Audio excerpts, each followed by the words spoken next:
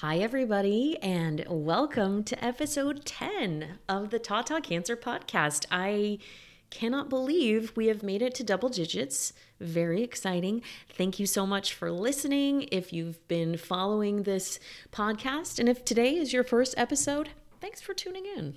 I'm super excited to have you here. Today, you are in for a treat because I interviewed a woman I have so much respect for and who I think is such an important member of the breast cancer community, April Stearns. She is the founder and editor-in-chief of Wildfire magazine and writing community. She's also a breast cancer survivor and just a lovely, graceful woman who I just think is been such a gift. I read Wildfire magazine while I was going through my treatment, and I read it in survivorship. She's also got a podcast called The Burn, which is fantastic. I cannot wait to bring our chat to you today. So without further ado, let's get into this episode. Hello and welcome to the Tata Cancer Podcast, where we will discuss the physical and mental elements of healing from a breast cancer diagnosis. My name is Junie Boucher. I'm a nutritional therapy practitioner and a breast cancer survivor. When you're diagnosed with breast cancer, you're forced to make life-changing decisions with so much information that's really hard to sift through. My intention is to help provide you with the information you need to make a decision that's going to align your body, mind, and heart so that you can live your best life going forward. I'm going to be your new breast friend. Okay, let's do this. The information contained in this podcast is for educational purposes only and should not be considered medical advice. Please always consult with your doctor for any of your medical needs. So I'm super excited to have April Stearns with us today. She is the founder and editor-in-chief of Wildfire magazine and writing community, and she's also a breast cancer survivor. So thank you so much, April. Thank you so much. I'm so excited to do this with you. Yeah, absolutely. So I was thinking we could just start by you telling us your breast cancer story, and then we'll talk about all these amazing things that you do for this community. Sure. Yes. So this year, 2022, will be 10 years since my diagnosis. Great. It's a big one. Yeah. What a milestone. Yeah. I know. And I haven't fully wrapped my brain around that yet. But so my story began in 2012. My lump was found one night while breastfeeding my daughter. So my story is kind of wrapped up in breastfeeding, motherhood, kind of feeling like my body finally made sense, and then boom, here came this breast cancer diagnosis. Oh, wow. So I found the lump myself that night. And, after I put my daughter down, had my husband, feel it. I said, "Can you feel this?" And I will never forget how white his face went. And he was like, "Oh my "What gosh. is that?" Yeah. So by the time I was diagnosed, which was fairly swift compared to a lot of stories I hear in the young community, but by the time I was diagnosed, it was measuring at 7 centimeters. So Wow. I had this giant tumor. Yeah. I was HER2 positive and stage 3C. And my oncologist, my brand new oncologist who I met, all at the same time, confirmed that it probably hadn't been there a month before. So it wasn't like this giant hidden thing. It was when it became palpable, I felt it. And so we started down that path. Fortunately, I had a really great OBGYN, and she said, "It's probably milk related because you're nursing, and all of that, but let's be sure." Mm-hmm. I was 35 at the time. And so no one was thinking breast cancer, but fortunately I got on that. I got into those appointments, had the diagnostics done, and got into the chemo chair, I think within 3 weeks of being diagnosed. Wow. So yeah, a whirlwind. What a whirlwind. Oh my goodness. Yes. What type of cancer was it? So it was breast cancers, and then it was HER2 positive, Uh-huh. and it was hormone negative. So Uh-huh.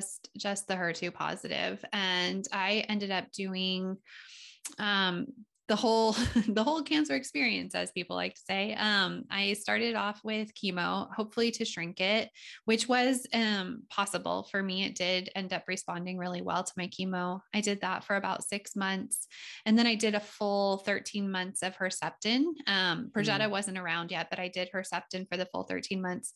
But after the big chemo, I had a unilateral mastectomy with flat closure. But was it invasive ductal or was it Oh, lobular? correct. It was invasive ductal. Sorry about Okay. that. No, no, Yes. no, no. Mm-hmm. Yep. Wow. So gosh, and then how did your body respond to all of that? That's such a great question. It's interesting because I'm the kind of person who kind of just puts my head down and someone says, do these things. And so I just did those things. And Hmm. my body enabled me to do all of the treatment that was laid out for me. Hmm. I think I finally started to really kind of hit a wall more mentally by the time I got to radiation and started Hmm. to really feel the fatigue of that full year. And it was starting to land more the trauma of what was happening. Sure. But body wise, I guess I got kind of lucky in the sense that I was able to do the chemo. I healed well from the surgery. I only had one breast surgery because I opted not to do breast mount reconstruction. I just Hmm. had the one. Hmm. Um, and even with the radiation, I mean, the burns were pretty severe and all of that. But I think for me, the challenges were more mental than Hmm. physical. Hmm. And how old was your daughter at the time? She was just 3, so she was an older Mm. nursing child. But yeah, I mean, my story is so wrapped up in being mom to her. And and prior to having to have treatment and be gone for treatment, she and I were together 24/7. So this Yeah. thing arrived, and it was so I just felt really guilty about that, to be honest. It Mm. felt like I was supposed to be protecting her from the harsh realities of life. And yet, here I was also the instigator of those hard things coming in. But fortunately, I had a really good community here. With my in laws being able to care for her, my husband able to get support that he needed to be a caregiver for me. And so our community just pulled together to make sure that her experience, while not ideal, not without bumps and traumas to her, it was at least maybe less traumatizing in that she had her support too. And if you were to it hurts my heart that you felt like this guilt that you used the word instigator. Obviously you didn't ask to be diagnosed with cancer, and I mean, these are all such normal feelings, I'm sure. And that's one thing that I really admire about you, is that you normalize all of the feelings. And that's what the wildfire community is so great at. But what would you say to yourself, what would you say to yourself now that you know what you know, to that person who was feeling so guilty? That's a great question. I think I would just really want her to know that cancer is no one's fault. It doesn't Mhm. come because of something we did or didn't do. It wasn't it wasn't something I could control. And all that I could control was how we responded to it. And I think that Mhm. I would have tried to give myself the grace to understand that earlier Mhm. so that I didn't have so many late nights. Like I literally just up late at night feeling really bad about this thing, that had come. And of course, early in diagnosis, mine was stage 3. Yeah.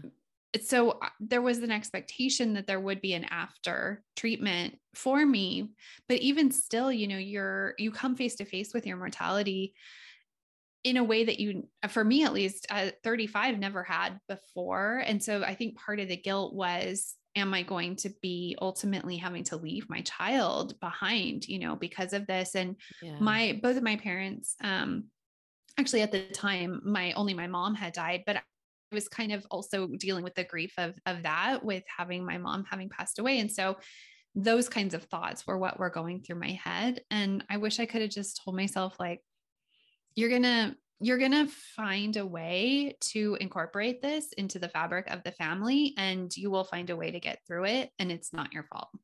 Yeah, definitely. I mean, one of the reasons why I wanted you to be on the show is because I've heard your story before. I've actually heard you on multiple podcasts, and the fertility piece I know is a part for you. And I think that's such an important issue to cover when discussing what the experience is like for women who are diagnosed in this youngish category. And how did you approach this with your daughter? How did you talk to her about it? So are you talking about just, kind of breaking the news to her and sharing with her about, yeah. Like, how did you walk her through the diagnosis? And then how did you walk her through like chemo, or did you lose your hair? Yeah. Like, those kinds of things. Yeah. So it was really important to me that we talk about all of it, because I got the advice and I felt very strongly from the beginning that she was going to know something was going on, whether we told her or not. And children are so tuned into the vibes of the house. And I didn't want her to not have confirmation, or validation that what she was feeling was a legit thing that was going on. So when I was diagnosed, I felt really strongly that I wanted to use the language of cancer. I wanted to let her know what was going on, but try to do it in an age appropriate way. I told her that I had been diagnosed with breast cancer. I told her that that meant that there were rogue cells that had started to multiply and that I needed help to get them under control. I explained chemo to her as being big medicine. We would just talk about it as being like such a big thing that I couldn't do it at home. I needed to go to a place where people would care for me and help me to get better. I think the thing that was challenging in my story, though, was so she had to wean basically overnight. And even though she was 3 and we could talk about it, it didn't make it any easier for her. At that point, she was only really nursing to go to sleep at night, but that was the whole routine, was that she would nurse to sleep. So she had to suddenly learn a brand new way of falling asleep. And I mean, we know as adults how hard falling asleep can be, right? So this thing came into our lives and she had to learn new things right away. And she was pretty upset about it. And I was pretty upset about it. The other thing is, because she had to wean so suddenly, I think in retrospect, she had this idea that once the chemo was done, she would be able to go back to nursing. And so I think for her, she was just kind of holding on until, this thing went away again. Right. But, after 5 months of chemo, I then had a mastectomy. And so literally the breast was removed from my body. And now looking back on it and knowing how upset she was and how jarring that whole thing was, I can understand that she didn't feel that there was a distinction between my body and her property, or her like possession of me was all really linked into the breast. Right. And, she got so much comfort from that. When I had the surgery, of course, I couldn't like hold her or hug her the way that we had been. So this, quote unquote cancer thing that I told her about was affecting her in a lot of ways that, we didn't understand were going to be affecting her. I mean, I think I kind of knew, and that's why I felt guilty about it. But as it kind of unfolded, it was definitely an experience that she had, like legitimate experience of my cancer. But we, going back to just your original question of how we kind of broke all this stuff to her, I just really wanted to be open and honest and let her know that this thing was happening in our family, that she could ask any question about it. We got as many children books as we could find that were depicting moms versus grandmothers with breast cancer. We found a few that were really great. she went on a lot of play dates that year, with just people who kind of Mm. rallied around us. And the other thing that we did was we called them chemo gifts, where people had been kind of donating to us stuff for her, dress ups and art supplies and videos. And so I kind of started squirreling them away because there were so much of it, and discovered that it was a really great distraction for the days that I was in the chemo lounge. Cause, as it's like an 8-hour, 9-hour day Yeah. away. And that was brand new for us. And so we had this little stockpile of chemo gifts, and it was nice. It made me feel good that I knew she would have something new to kind of play with and maybe help take a little of the sting away that I was gone. It was nice for my community to feel like they could support her too. So that was definitely one of the little silver linings in the story. Sure. So you mentioned you guys looked at books. I'm familiar with one book that I got actually through Bays, which I know Bays, Yes. Bay Area Young Survivor. And it was called Cancer Hates Kisses. That was a good one. Was there a specific book that if somebody listening who's in a similar position is looking for that you would recommend? Yes, and I might have to send them to you after, because we'll see Sure. if my chemo brain allows me to recall. No them. problem at all. There was a really great one. There was 3 that are coming to mind. One, it had wig in the title, or maybe crazy hair, about a mom who was getting wigs. And they weren't the regular, they weren't the normal wigs. They were more like punk rock kind of wigs. And it just had a real fun kind of vibe to it. And that inspired us. My husband, my daughter and I, we all got crazy turquoise and pink wigs, which was really helpful. And then there was another one that was about a planting kind of a cancer garden, and my diagnosis came in March. And so this book was about, this family kind of planting a garden at the beginning, and then kind of following along with cancer as things are growing in the garden, and kind of having something to look forward to in this kind of challenging time. Yeah. And so it lined up well for us. So we did the same, planted a garden kind of around the time I was diagnosed. And then by the time I was, recovering from my mastectomy, we were, eating things and harvesting things. I think it was called Cancer Garden. I love that. That's really great. Yeah. And then there's a Bays member, Sarah Olsher, who has a business called Mighty and Bright, and she writes books for kids to get through difficult times. And I think her book was called Cancer Party. And it's kind of what you were just asking about, how do you explain to children in age appropriate terms the science of cancer? And so that was also really helpful, because it wasn't scary, but it was also very true too. It wasn't sugarcoating a situation. It was just saying, yeah, all these cells are going crazy, and we're going to have to bring in some help, to get everything back under control again. Yeah, that actually sounds really helpful, just to say, this is the situation. I need to get some help, and these are the people that are going to help. So it's very much like, there's a problem, but here's the solution, and we're going to handle this together. I think I can imagine that was very helpful to her, made it kind of easier to take in, instead of all these unknowns or big concepts. Exactly. And did you end up having more children after her, or?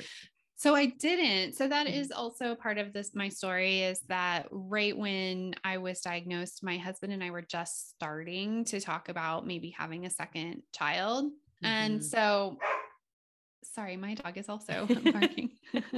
You know what? The big thing about I don't know who I am, is very much a dog lover. I think that's really clear. So I imagine that if whoever's listening, they're probably dog people too. So please forgive our dogs. Yes. They all want to be involved when they hear us talking, right? So I had just started this thought process about, having another baby or not. And one of the regrets that I have in my cancer story is that I didn't push harder for answers around my fertility. And if there were fertility preserving options, I So I had a very aggressive cancer. Obviously, it was already, 7 centimeters. It was traveling in my lymph nodes. I was diagnosed stage 3C. And so I got shuttled pretty much like straight into chemo from, day one. Yeah. I remember one conversation with my oncologist where he asked, if we were thinking about having more. I said, maybe kind of, it was kind of early in even trying to decide if we wanted that. I remember my oncologist kind of made a joke about like, well, I've got two, don't do it. It's easier with one. And then we kind of moved on from Yeah. there. Yeah. I don't fault him for that. I just wish that I would have known that it would be one of the fallouts, potentially from my treatment year. I went straight into menopause, almost didn't regain a regular period. Yeah, I never regained a regular period. I've had like a period here and there, but I'm now fully in menopause. And, after everything, after all the dust settled, we talked about, how hard we wanted to try, like how important having another child was to us. We spent a few years doing some alternative treatments, but I never really wanted to do IVF. I felt like after my year of cancer treatment, I was kind of fatigued on a lot of medical intervention. So we did more things like acupuncture, massage, nutrition. And it was kind of just like, well, if it happens, amazing. But if it doesn't, then maybe I could be okay with that as well. And we never got to the point of serious surrogacy or adoption. We just kind of decided, okay, it's not in the cards for us. I adopted a dog and we kind of decided to move on. Yeah. I mean, in my experience too, and I don't, I never had kids, and it was kind of ironic because my partner and I at the time, we had actually been trying, and it was late in life for me because I was already 40 when we had started trying, and they said, you would probably need IVF. And I remember just instinctually saying, I don't want to do that. And then we tried for a bit longer, and then I was diagnosed. So if I had done the IVF, cause I was completely hormone driven. Okay. Yes. That could have been like throwing kerosene on a fire. And then when I was in, when I was in my treatment, whatever it was a very quick conversation. Do you want to discuss freezing eggs? And I was so overwhelmed at the time. Like I'm sure anybody listening to this and you can relate, it's like these crazy life-changing decisions. Like, do you want to have kids or not? Right. Like you're deciding that when you're deciding whether or not you want to have your breast removed or, yes, have a lumpectomy. It's like, that's the thing that's been driving me with doing all this, is like, how do we make these life-changing decisions and have as much information in front of us as possible? Do you feel that in terms of your interaction within the community, because you're in touch with so many breast cancer patients and survivors, do you feel like that's changed at all, that there is more of a push on that?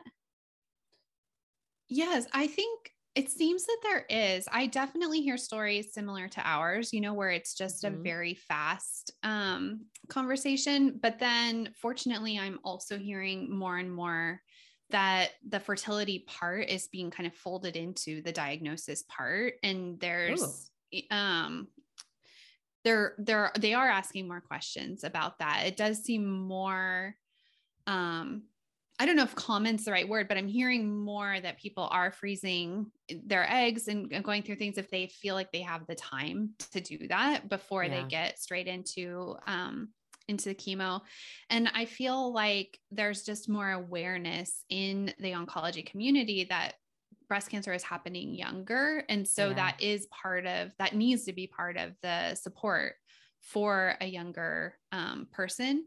I think prior to, or at least when I was going through it, it felt like because it was so, it was an emergency, right? A cancer emergency. It was happening, that there was more emphasis on fighting the fire right here versus, the aftermath and the years that I would potentially be living in this body afterward. Yeah. And I feel like part of the reason that those discussions aren't happening is because before, more women were having it, and then still more women are having it postmenopausal. It's like a different equation and a different number of survivorship years. And now we're talking about, and there need to be studies on this, but okay, if we fight your cancer in your 30s, what would it look like if you then lived to 70, or longer? Like what does that look like? But we're so focused on fighting this right now. Yeah, I think there's a little bit of a disconnect there, and fertility kind of falls in that gap. Yeah. Well, I'm happy to hear that it's being folded into the conversation more, and that they're acknowledging this group of people who are being diagnosed, because it seems like, especially in California, I'm from the Bay Area. I'm living in Southern California now, but in California, especially, I think is Marin, supposedly it's like the highest breast cancer rate in the world. Yes, I've heard which that. is wild. And so, moving forward a little bit, how do you feel? What is your daughter's perspective on that whole time of her life? I'm curious. You guys talk That's about interesting. Yeah, we haven't talked about it in a little while. She's growing up in a culture of breast cancer because of my work. And, right. She's constantly aware of, my business contacts and my friends are all in the breast cancer community. And she sees the images and hears the stories, and it's just her norm. It's just part of the fabric of her life at this point. When we do talk about that time when I was actually going through it, she used to have a lot more kind of trauma around it. I could feel that it was something that needed to be explored and really kind of worked through for her. Mm-hmm. And so at one point, she and I had kind of started maybe writing a children's book that, we could do together. And we didn't end up ever publishing it, but I think the process of working on that together and like, okay, what would you want other kids to know and understand, really helped her see her experience in a different way, kind of step next to it and look at it from more of like, she doesn't know this, but more of a journalistic point of view, which can really help heal big traumas. So I think at this point, honestly, I think she's okay. We haven't started talking about the fact that now she has a family history of breast cancer. We haven't really talked about how it will affect her potentially, but I think that, I think the short answer is I think she's really good. I think, if there is any silver lining, it's that she's got this huge amount of awareness that bad things can happen to families, and we don't really know what's going on in someone else's family. And we need to be compassionate about that. Absolutely. And I also think it must be so healing for her to see. I'm sure she has a lot of admiration for what you're doing, and seeing that, like, wow, this trauma turned into this beautiful thing that's bringing so much strength to not only my mom and her friends and these other people that we didn't even know before. Right. I think what a lovely thing for her to envision. No, so I'm assuming you did not have the BRCA gene. No. So, right. I've not been diagnosed with a known mutation. I have been diagnosed with I think they call it VUS, variant of unknown significance. And I have that too. Okay. So you're like, okay, great. I know. So what I've been told is that there's probably something there that just hasn't been identified yet, because I do have a grandmother who died of metastatic breast cancer. And then after my diagnosis, my dad was also diagnosed with pancreatic cancer. So there's definitely something, but it hasn't been identified yet. Right. And then I wanted to there's my dog again. Sorry. So I wanted to just discuss, one of the things, I'm happy I can actually tell you this, that has been really wonderful for me with Wildfire, which we're going to talk about soon. Wildfire magazine has really gorgeous photographs. And one of the best things or most healing things for me is just showing women's bodies and normalizing what this looks like, because you mentioned you had the flat closure, you never opted for the additional surgery. I had an immediate reconstruction on a right mastectomy And I was supposed to have the surgery on the left side, the matching surgery. And I something came up when that was supposed to happen. And I've just been kind of living with it, and something with Wildfire and all the pictures that you guys post, it's really helped me see, oh, I don't have to do that.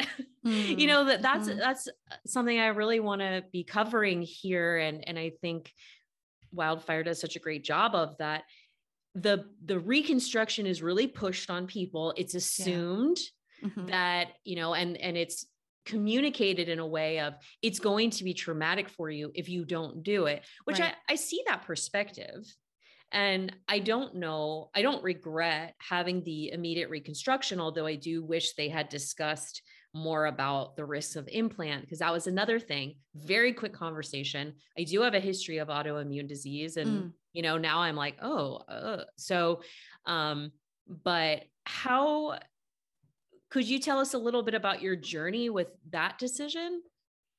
Yes. So the way that my treatment went is that even though I met my surgeon as part of that initial diagnosis, meeting the team and all of that, I did my chemo first to potentially, or to hopefully shrink the tumor, but I think really to just kind of halt the cells from traveling around.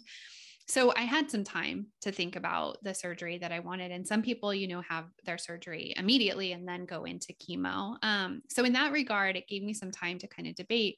But I think from day one, I knew that I wanted to try to get through my cancer treatment as swiftly as possible. So my surgery decisions were based largely on what is going to be the fastest route to getting back to my child, and how can I maximize that? Also, that fertility question came into play. I was really hoping that if I were to have another child, I could breastfeed again. It was something that I felt like I was able to do, and I had enjoyed the experience. And so wanted to be able to do that again. And it was very top of mind, since that was what I was immersed in, when I was diagnosed.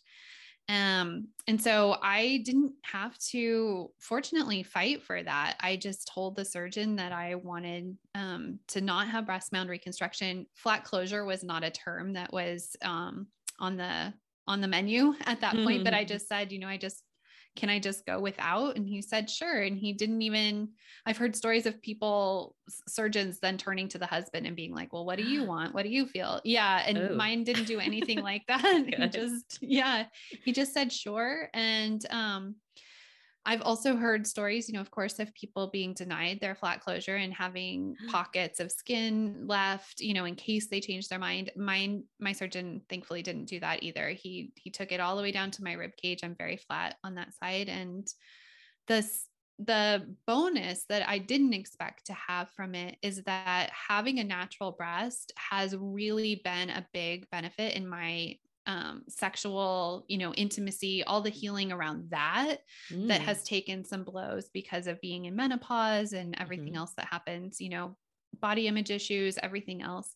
So having a natural breast wasn't something I thought about being helpful for intimacy at all when I was making those decisions. But now I'm feel fortunate that I have it. And so that for me now plays a big part in my, in being unilateral or asymmetric, I should say, actually. Wow. That's awesome that you bring that up, because I actually just interviewed, a sexologist about, the sexual experience and the sexual aftermath. So do you feel like that benefit arises because with a mastectomy or with the flat closure, I'm assuming there's no feeling. Is it numb? And so is it just having the sensation? Yes. Okay. It's having the sensation. No one talked to me about the fact that when you remove your breast, you're removing, an erogenous zone, and a big one. And I don't think there was ever any discussion about that at all. And so I just kind of came to realize it later that with being in menopause, I have gone through not so much atrophy, vaginal atrophy, but just things aren't as elastic as they once were. There's more discomfort and pain. for a long time, intercourse was off the table. And so then it's like, okay, what else still remains? Yeah. And for me, still having sensation in a breast was a really big deal, to just feel connected to my body and to feel like, okay, this body can provide some pleasure. Yeah, absolutely. And we actually talk about all that stuff, the menopausal symptoms, vaginal atrophy. How can you explore other erogenous zones? Oh, I'm so Yeah. glad you guys are talking about that. Yeah. Yeah, this woman, she's really amazing. And okay, well, it's good to know. Okay, I was like, I feel like this is a good topic and sounds like it, Yes. it is. Yes.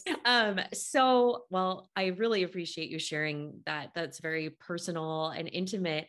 So let's talk about Wildfire. Yeah. How did that tell the listeners what it is and how maybe that kind of came about? Yeah, absolutely. So, first of all, what it is a magazine that is dedicated to telling the stories of the young breast cancer community from their own perspective. So, I publish it twice, or I'm sorry, I publish it 6 times a year. So, every other month, an issue comes out, and each issue has around 30 contributors. So, that's 100 pages plus, and they're coming from all over the world, all stages of breast cancer, just all diagnosed under 50. And the reason that I made this magazine was because of my own need in the years following my diagnosis, where I felt like I had been told that my life would go back to normal. And what I experienced was that I was completely changed from having gone through that trauma.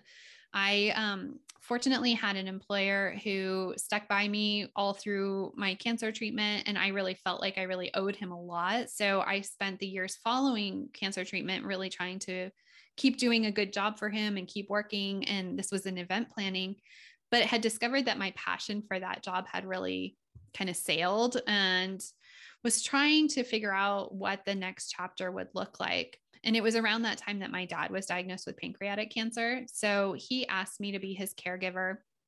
And I decided that made sense to me. And I really wanted to do that for him, and found kind of after the fact that it was a great way for me to put to use some of the stuff I had learned from my own cancer experience.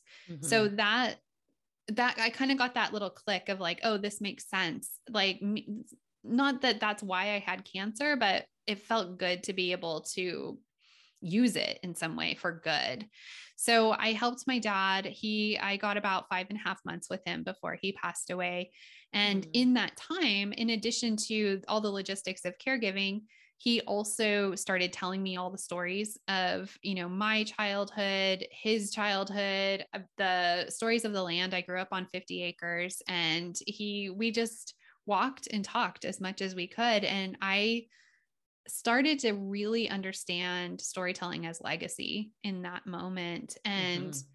could see how healing it was for him to be sharing these stories and getting to kind of taste his life twice through that process of sharing. And then I got to absorb them. I got to share them with my brothers. It was this big ongoing flow of storytelling. Wow. So after he passed away, and I was kind of looking to see what was next for me, I just realized how much I wanted to stay in cancer, that it really made sense to me and was healing me to be around others that were kind of experiencing some of the same questions and, that aftermath piece.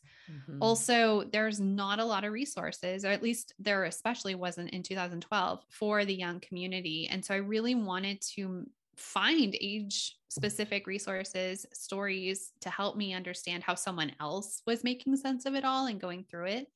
And when I couldn't find it, I decided somewhat reluctantly, well, I guess I'm gonna figure out how to publish a magazine. And Yeah. I decided to make it a magazine, even though I didn't have any experience in that. Because I wanted it to be something that someone could dip in and dip out of, open it, Mm-hmm. read a little bit, maybe absorb some, pictures, and then set it aside, versus, like a big book or something like that, when their attention span might be lessened, or just, the flow of life maybe wouldn't let them read. I pictured someone reading it in, during chemo or something. So in between, snoozing off that Benadryl or whatever was next, they could have something with them, a companion, so they would know they weren't alone. And so, it started with the magazine. It started totally digitally, just, doing what I knew how to do, which was basically blogging. And then over the years, it's going into 6 years now, it's become a print magazine, and we've developed it further into this community of writers where I help people figure out how to tell their breast cancer stories in a way that will be ultimately very healing for them. Yeah, I definitely think you're accomplishing that. And I actually it's in my coffee table. I keep it there because it's visually very beautiful. And I pick it up and I kind of read an essay or a poem, or I look at a photo spread, and then I put it back. Because sometimes you want a lot, sometimes you just need a little bit, and that's enough. If Because of those mental breaks from cancer, especially if you've moved into a career that revolves around it. But the photos, I think, are so gorgeous. Is there a house photographer, or do you just feature, is it you or is it artists that? No, I've gotten so lucky with this that we are now living in a time where people are being more visible and, in their bodies and in their experiences. And so a lot of writers come having photos at their disposal. Yeah. So I've been really lucky that I haven't, especially during the pandemic, I haven't needed to travel around and photograph. These are they're photos that are contributed by the writers. I definitely have an aesthetic for Wildfire. So I'm matching photos, that kind of fit with what I want the overall magazine to look and feel like. But the photographers linked to each writer really deserve all the credit for that. But you have curated them in a way that it feels you are being very loyal to this aesthetic. And it's gorgeous. It's very intimate and vulnerable, but really feminine and beautiful. And there's a lot of natural elements. I mean, you're from Santa Cruz. I went to UC Santa Cruz. I love Santa Cruz. I feel like Wildfire, and the fact that, do you remember zines? Yes. Yeah. So I like, when I first got my first edition, I was like, oh my gosh, it's like a zine. And that was always something I thought that was so cool because they're small. It's not like a Good Housekeeping or something like that. It's tiny. So it's almost like a journal, or I always think of it as a zine, but that's aging. That's going to age me. Size. Purse size. Okay. Yeah, there you go. Maybe the millennials will understand that a little bit better, but it's just fantastic. And so I know that for people interested, I mean, obviously I'll link in the show notes, like, to how to subscribe, but there are ways that people can contribute, can submit, and then the workshops. Tell us about that.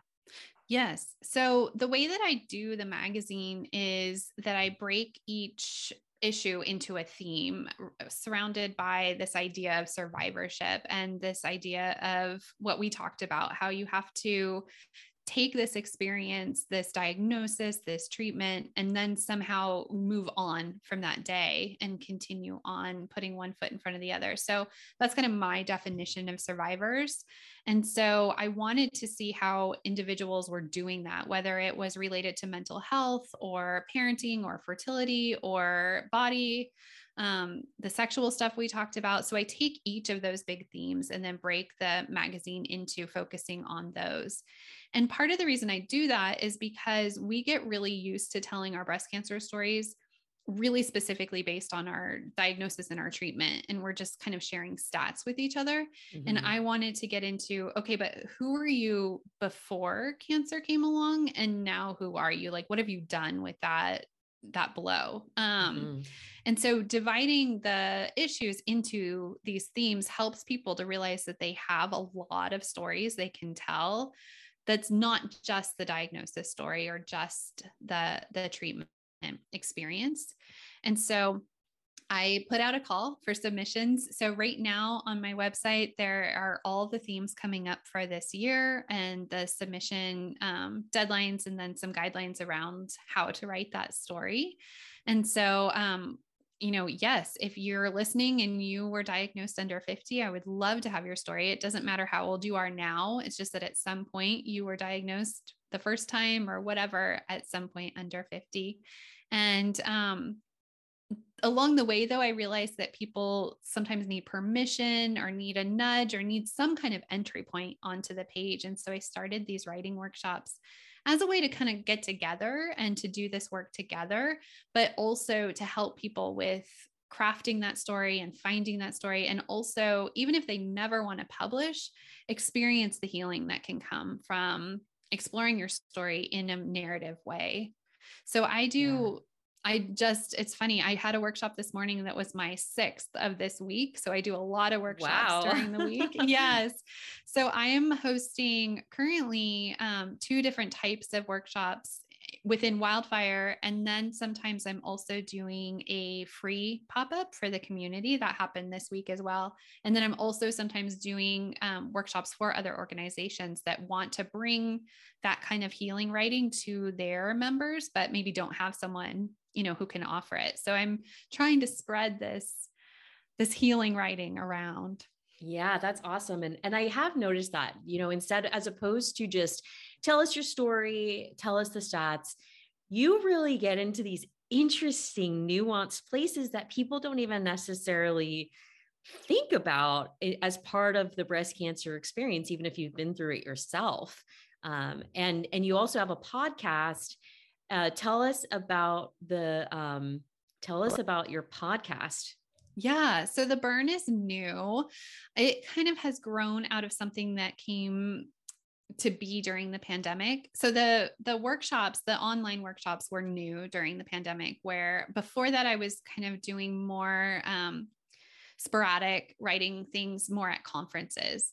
Then the pandemic happened and we all realized that we had webcams and we could, figure out how to meet in person online. And so I realized that the community needed to feel connected in some way. And so we started doing that.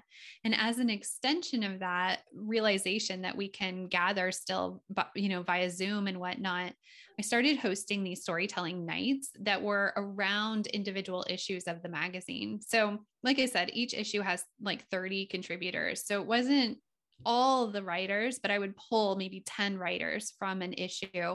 We would gather in a Zoom. Those writers would read their stories to a live audience. And I discovered people loved it because it was bringing the stories to life and it was giving the writer another layer to their healing experience to get to kind of perform this story. And a lot of them were terrified and also really excited about it. Yeah. So we started doing that. And then I felt kind of conflicted because I was doing those for current issues as they were coming out. Meanwhile, knowing that I had 30 issues in the archives and there was really amazing stories in there. And I wanted to capture the writers reading those stories as well, particularly the metastatic breast cancer community. I wanted to hear their voices linked to their stories. And so I started the podcast as a way of doing that, being able to go back in the archives, bring a writer on who would read her story, and then we could talk about the story, get an update, but also get into the craft of writing. And that's largely what the podcast is about, is showcasing a story and then giving the listener the tools they need to write their own story and feel inspired to do that. Yeah, absolutely. So amazing. And I've been really enjoying the podcast, and I think it's a really unique contribution to this world and just another pathway to healing that I think can be really accessible for people. Right. Sometimes people think, I focus on some of these more out there alternative methods of healing that can be a little bit intimidating for people sometimes. But I think with writing, everybody's done some writing in their life. And the way you set it up and the way you talk people through it and hearing the way other people have done it, which, by the way, the caliber of writing is really impressive. Just beautiful. So as we're kind of wrapping up here, I know one of the things that I feel like you like to discuss, and for very good reason, in Wildfire is the metastatic experience. Um, could you talk about that a little bit? Yeah, like why? Absolutely. Yeah. Yeah. Yeah. So since day one of Wildfire, I wanted to be sure that Wildfire was inclusive of every stage of breast cancer, largely because at the time that I was starting the magazine, so this was 2016, it felt like there was a lot of division between early stage breast cancer and stage 4 breast cancer. And I felt really compelled by stories of the stage 4 community having to carve out space for themselves, have to support each other, have to find ways to do all of this big work while also in treatment and dealing with, all of the side effects and mental, physical, fallout from this diagnosis. And I just felt, what can I do to try to help support this community? And so I just from day one really wanted there to be stage 4 stories in Wildfire so that we would, I don't know, normally this doesn't feel like the right word, but, just kind of fold stage 4 into the regular, quote unquote, regular breast cancer community. So it wouldn't be so siloed.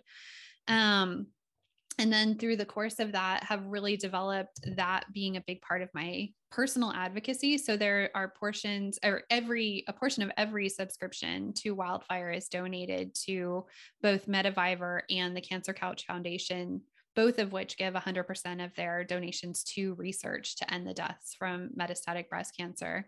Wow. And a lot of the women who come to my workshops are from all stages of breast cancer. And I personally am just so honored that a large number of women in the metastatic community have identified Wildfire as being a safe place where they can come, share their stories, share the realities of what they're dealing with when they don't have that same attitude of just put your head down, get through breast cancer, and then you go back to, your life as normal. When they're living with something very different, I am so honored that they feel safe coming to Wildfire and knowing their stories will be held in such high regard and that they can do this work in tandem with others who understand too.